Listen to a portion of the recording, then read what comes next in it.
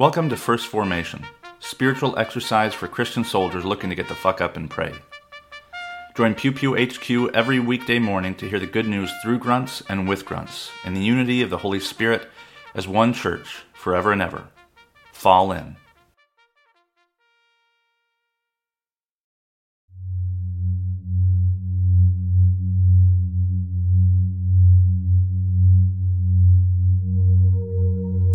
Psalm 118, verses 15 through 29. Shouts of joy and victory resound in the tents of the righteous. The Lord's right hand has done mighty things. The Lord's right hand is lifted high. The Lord's right hand has done mighty things. I will not die, but live, and will proclaim what the Lord has done. The Lord has chastened me severely, but he has not given me over to death. Open for me the gates of the righteous. I will enter and give thanks to the Lord. This is the gate of the Lord through which the righteous may enter. I will give you thanks, for you answered me. You have become my salvation. The stone the builders rejected has become the cornerstone. The Lord has done this, and it is marvelous in our eyes. The Lord has done it this very day. Let us rejoice today and be glad. Lord, save us. Lord, grant us success. Blessed is he who comes in the name of the Lord. From the house of the Lord we bless you. The Lord is God, and he has made his light shine on us.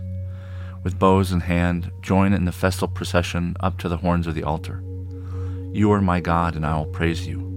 You are my God, and I will exalt you. Give thanks to the Lord, for he is good. His love endures forever. Jeremiah chapter 7, verses 1 through 11. This is the word that came to Jeremiah from the Lord. Stand at the gate of the Lord's house, and there proclaim this message.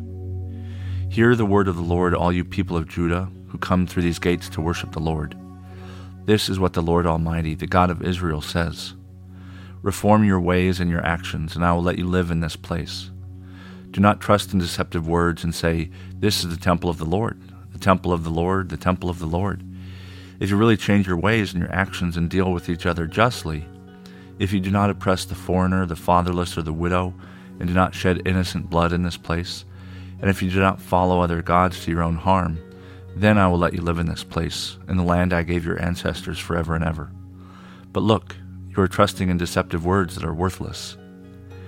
Will you steal and murder, commit adultery and perjury, burn incense to Baal, and follow other gods you have not known, and then come and stand before me in this house, which bears my name, and say, we are safe to do all these detestable things? Has this house, which bears my name, become a den of robbers to you? But I have been watching, declares the Lord. The Gospel of Matthew, chapter 21, verses 1 through 17. As they approached Jerusalem and came to Bethphage on the Mount of Olives, Jesus sent 2 disciples, saying to them, go to the village ahead of you, and at once you will find a donkey tied there with her colt by her. Untie them and bring them to me.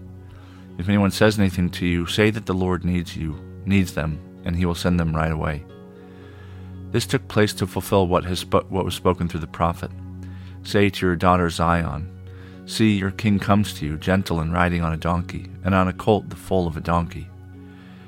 The disciples went and did as Jesus had instructed them. They brought a donkey and the colt and placed their cloaks on them for Jesus to sit on. A very large crowd spread their cloaks on the road, while others cut branches from trees and spread them on the road. The crowds that went ahead of him and those that followed shouted, Hosanna to Son of David! Blessed is he who comes in the name of the Lord! Hosanna in the highest heaven! When Jesus entered Jerusalem, the whole city was stirred and asked, who is this? The crowds answered, this is Jesus, the prophet from Nazareth in Galilee. Jesus entered the temple courts and drove out all who were buying and selling there. He overturned the tables of the money changers and the benches of those selling doves. It is written, he said to them, my house will be called a house of prayer, but you are making it a den of robbers. The blind and the lame came to him at the temple, and he healed them. But when the chief priests and the teachers of the law saw the wonderful things he did, and the children shouting in the temple courts, Hosanna to the Son of David, they were indignant. Did you hear what these children are saying? They asked him. Yes, replied Jesus. Have you never read, from the lips of infants and children, You, Lord, have called forth your praise. And he left them and went out of the city of Bethany, where he spent the night.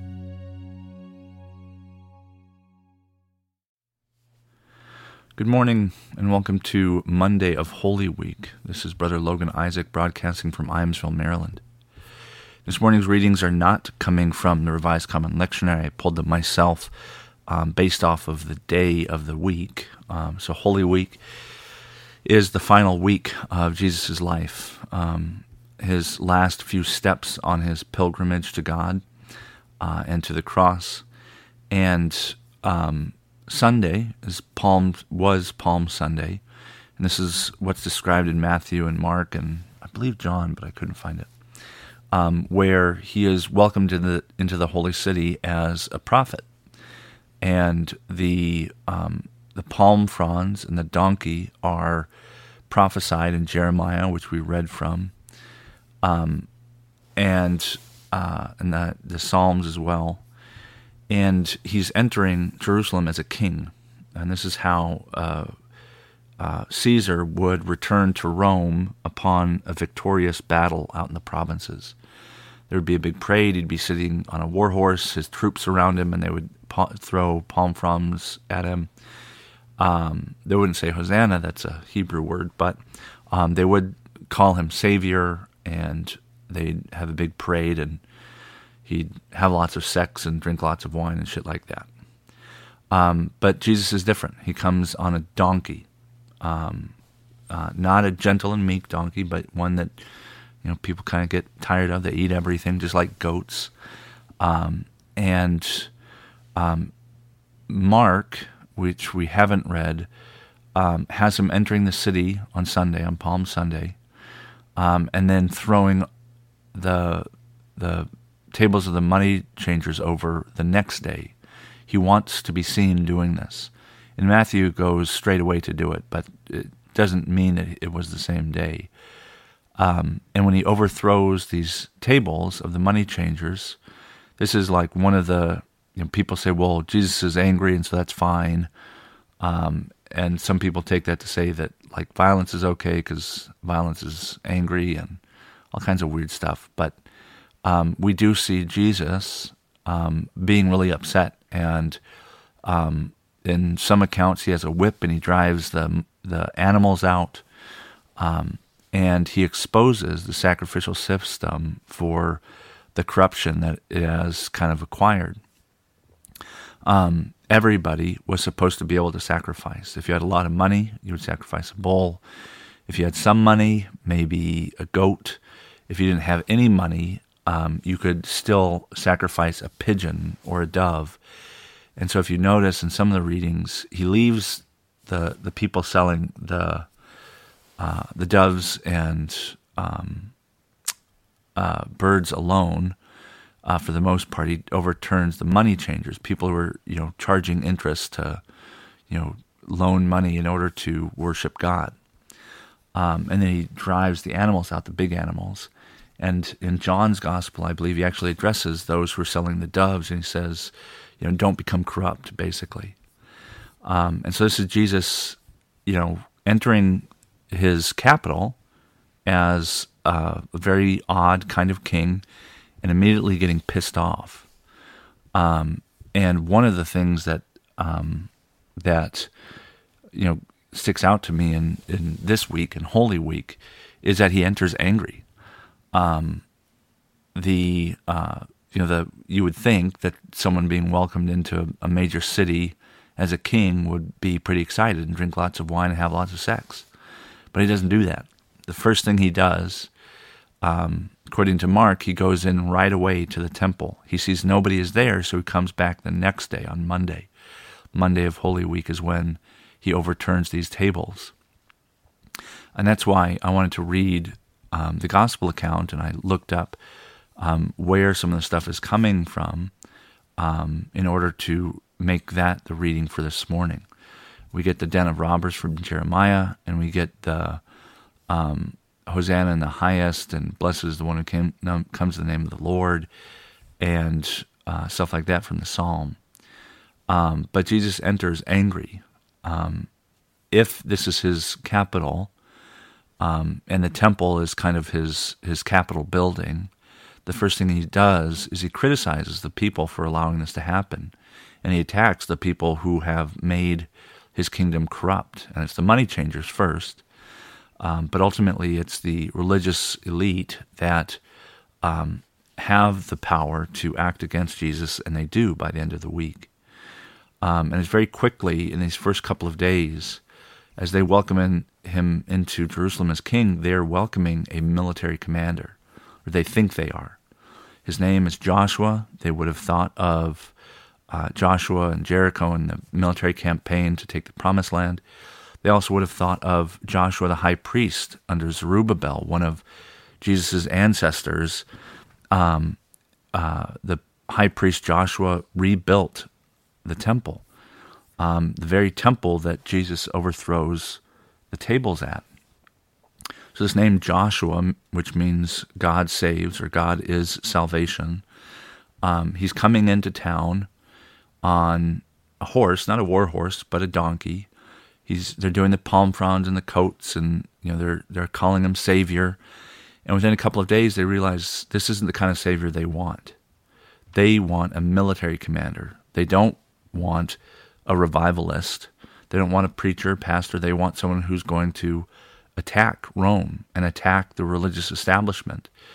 And when you enter on a donkey, it doesn't really bring that message. People's hopes were high. They wanted a military commander in the mold that they expected, like Judas Maccabeus, or some of the other prophets that were cut down, Bar Jesus, who will later get excused in place of Jesus on Passover.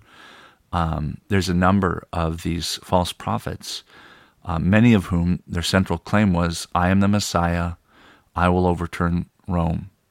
And time and again they fail. So Jesus is the latest in a string of these, and he's very promising. He heals. He's capable of healing people, which I imagine the imposters had some difficulty with.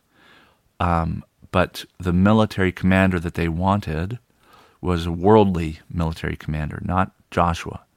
Joshua followed God's command, and the other Joshua, the later Joshua, what he did is he built the temple after their return from exile. And so what does it mean to rebuild the people, to help them find freedom? They thought that it was secular political freedom. But what God was coming to do in his Son, Jesus Christ, was to free them to be better people. They don't need Rome to be better people, God-fearing people. We will come to see, and we believe as Christians, they don't need the temple in order to be a good person, to reflect God's glory in the world. They need much less than that, but they want much more, and that's the problem. Even in our own day, when towers fall and innocent people are killed, we want a military response. We want an eye for an eye and a tooth for a tooth. We want, our pound of flesh. And that's not what God promises. That's not what we need. And that's not what God offers. The military, as God ordained it, may do violence under God's command, but it isn't vengeful. It isn't vindictive or retributive. I don't know. The Seventh-day Adventists, I think, have it right. Like, many of them registered to be conscientious objectors because they objected to all human warfare. But they were very clear, and this includes Desmond Doss, a Medal of Honor winner, they're very clear that if God commanded them to go to battle, they would do it. But that battle very often doesn't look like human warfare. And so the people had a skewed idea of what the military was, just like we do today. We think all the military does is, destroy and intimidate and bomb. And unfortunately, the tail has begun to wag the dog, and that is a large part of what the military does. But it wasn't meant to be that way, and it will not be that way, and it is not that way in God's universe, which is which bends towards justice. But one of the hopeful things, the inspiring things in this episode on Monday of Holy Week, is that God gives us permission to be angry. He enters Holy Week. His triumphal entry is marked by frustration and anger, and you can call it violence. Whipping animals out of the temple, turning over tables. Sure, that's violence. But more importantly, it's frustration and anger. Anger is an emotion that veterans aren't allowed to express because we'll be accused of being dangerous, which has happened to me on numerous occasions. I remember one time I was sitting down and somebody came up to me in the middle of, after putting the girls down and just being so tired and frustrated about where I was. And this person had a lot of relationships with someone that I thought fucked me over. And they said hi, and I was really short with them. And I said something to the effect of, I think pacifists are kind of creating a problem they're not willing to solve, or something like that. But I didn't stand up. And later, I apologized. I got back in touch with them, and I apologized for being kind of short, and because we had a history before that. And the guy said, "Oh, thank you. I don't know if it was like this half apology," and he said that he was very scared and all this other stuff. It seemed a bit of overreach. I don't think that the people in the temple were scared. I think they were startled, and I think they were angry, just like Jesus, because Jesus was calling them out. But Jesus gives us permission to be angry. Holy Week is a very special week. I will be recording and broadcasting as I can, but essentially the whole week is a high holiday, and so I usually take those off and let my audience, kind of focus on their local faith community. But it was important for me to do Monday because this is the day that he flips the tables, and this is an integral part of Jesus's ministry. It's not that he went around everywhere angry, but it was an emotion he allowed himself and allows others to feel and to express, because as an emotion, it's something that comes naturally to us. And sometimes it is the right emotion to respond to injustice to. And that if we aren't angry, it might be that we aren't paying attention. It might be that we're okay with injustice as long as it doesn't make us angry, as long as it doesn't infringe on our desires and wants and expectations. But that's not Jesus' prerogative. Jesus' prerogative is that everyone be treated fairly, that the mountains be made low and the valleys made high, so that we all live on the plain together. But to do that, sometimes it's frustrating, and sometimes that frustration and anger is what fuels us to right injustice. A Poem to a Certain Civilian by Walt Whitman. Did you ask dulcet rhymes from me? Did you seek the civilian's peaceful and languishing rhymes? Did you find that I sang erewhile so hard to follow? Why, I was not singing erewhile for you to follow, to understand, nor am I now. I have been born of the same as the war was born. The drum corps rattle is ever to me sweet music. I love well the martial dirge, with slow wail and convulsive throb leading the officer's funeral. What to such as you anyhow, such a poet as I? Therefore leave my works, and go lull yourself with what you can understand and with piano tunes. For I lull nobody, and you will never understand me.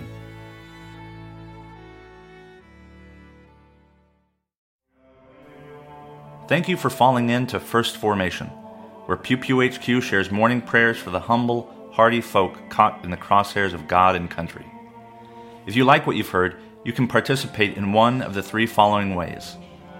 First, you can support the podcast at patreon.com/pewpewhq. You can contribute as little as $1 a month, and you can cancel at any time if I ever piss you off. Second, You can become a co-host by recording a lectionary reading for a future episode. Instructions will be provided, and you don't have to be a grunt to collaborate with Pew Pew HQ in this or any way. Finally, you can also record and send prayer requests of a minute or less. Prayers can be included in the episode, read anonymously if you wish, or kept private for me to pray for off-air. So there you have it, 3 ways to participate in First Formation. I hope you'll continue to listen, even if I can't convince you to jump in. This has been Brother Logan Isaac, always faithful, always family. Semper Familia.